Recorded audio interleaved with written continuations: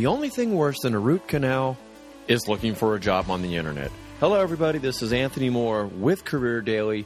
I am here to put the human back in human resources. Let me be your competitive advantage on the job market. It is dog eat dog out there. I'll research companies, new industries. I'll dig around. I'll figure out who some of the hiring leaders are. And I'll post all this information on our exclusive Facebook networking group. You'll also hear amazing interviews from professionals that I'm interviewing all across the country. Some are inspiring. Some are very informative. Some duds. I'll leave the duds out. Stay tuned for today's episode. History does repeat itself.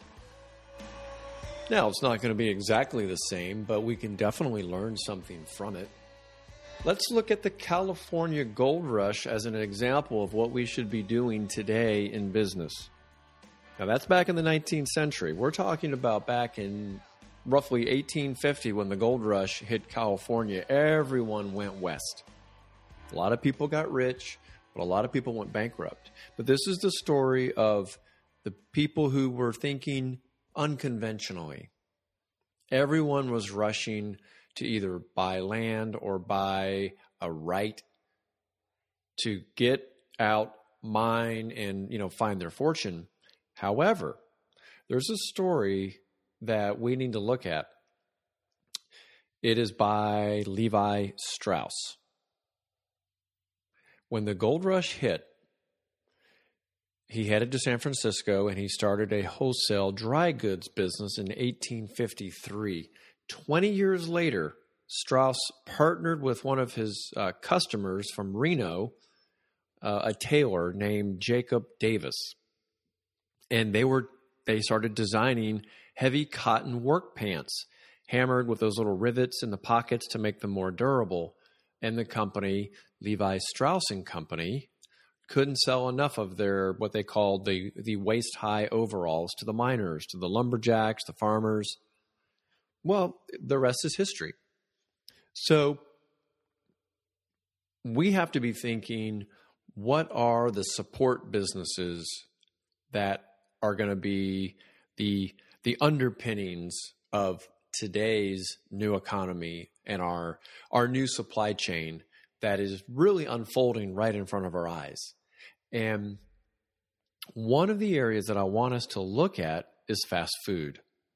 There are just some staggering facts for fast food. And I did some research over the weekend, and I'm just going to give you a couple that really stood out to me. Now, this is what I'm going to do. I'm going to kind of list off, not in any particular order, but maybe the top 15 or 20 biggest fast food places, but also where they're headquartered. So I'm here in Atlanta. There are a lot in Atlanta, but they're scattered all over the place. So wherever you live, I want you to pay attention to this, because wherever there's a headquarters, you're going to have all these other businesses that are going to be tying into that, but also in the other regions where those businesses are big. Okay, so I'm going to give you the name of the company and then where they're headquartered, and then we're going to talk about some of the supporting businesses that absolutely have to be present for these companies to be successful. Subway, Connecticut. McDonald's, Chicago. Starbucks, Seattle. KFC, dual headquarters in Kentucky, Louisville, Kentucky, and Dallas. Now, they're part of Yum Brands. I'll get to them in a minute. Burger King, they're out of Miami. They're part of Restaurant Brands International. Pizza Hut, that's in Plano, Texas. That's also owned by Yum. Domino's is in Ann Arbor, Michigan. Taco Bell is Irvine, California. That's also Yum Brands. Yum is obviously an enormous company. We're going to have to look at them. Chick-fil-A, they're here in Atlanta. They're actually just south of Atlanta. Now, the actual headquarters for Yum is in Louisville, Kentucky as well. Now, I'm going to mention Chipotle, but I'll come back to them. So Chipotle, they're Northport Beach, California. Moe's, I don't know how broadly Moe's is, but that's part of Focus Brands, and they're based here in Atlanta. Then you've got Blooming Brands Tampa, Florida, they've also got those brands under Blooming, which is Outback, Carrabba, which is Italian, Bonefish, which is seafood. That's a really good one. I've got one close to where I live. Dunkin' Brands, that's up in Massachusetts. Darden Restaurants, that's out of Orlando. They've got Longhorn, Olive Garden, and Bahama Breeze.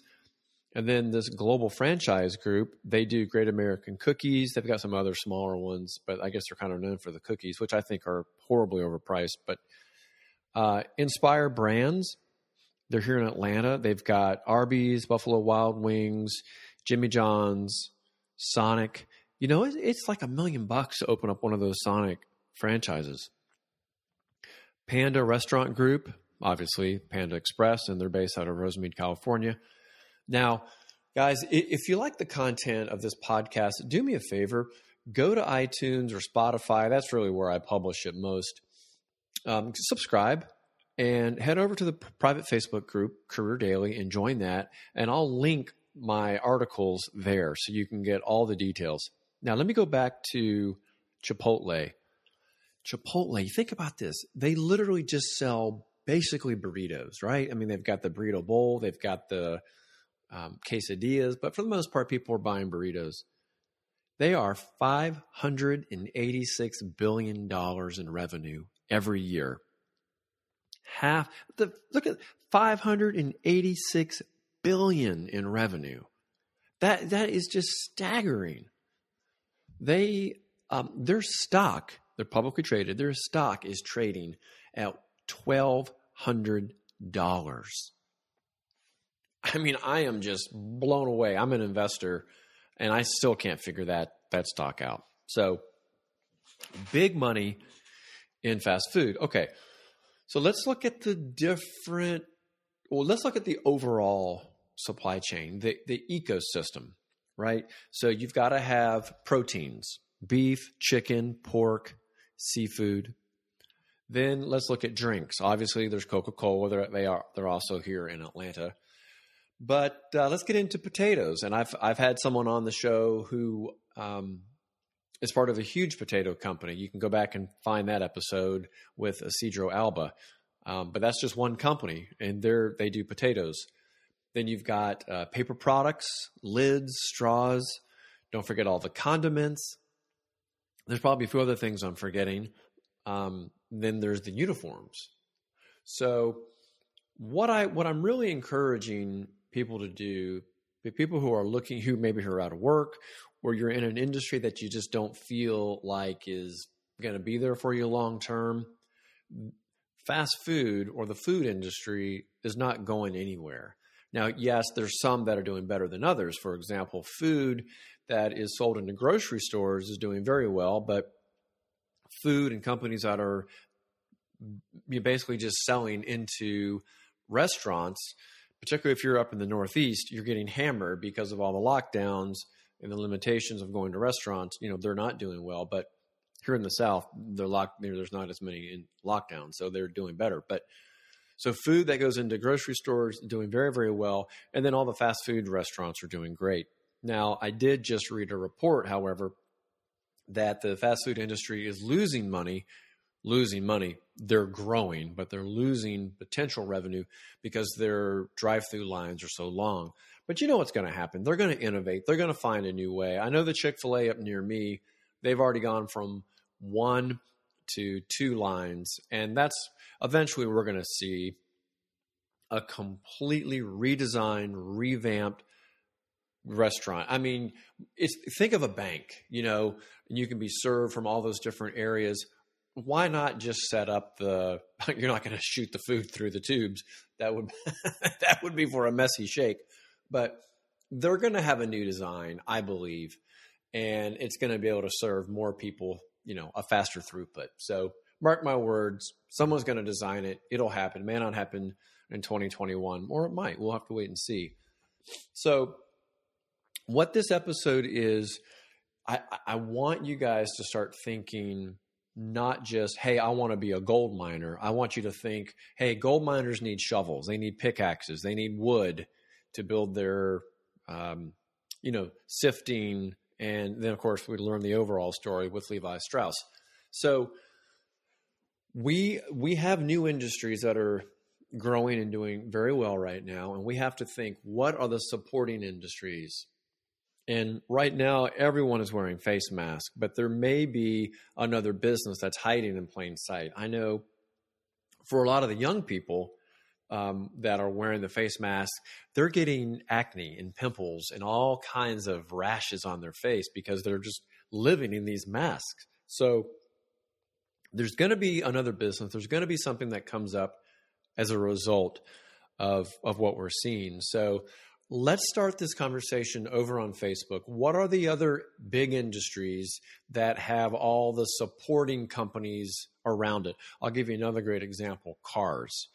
In an enormous industry.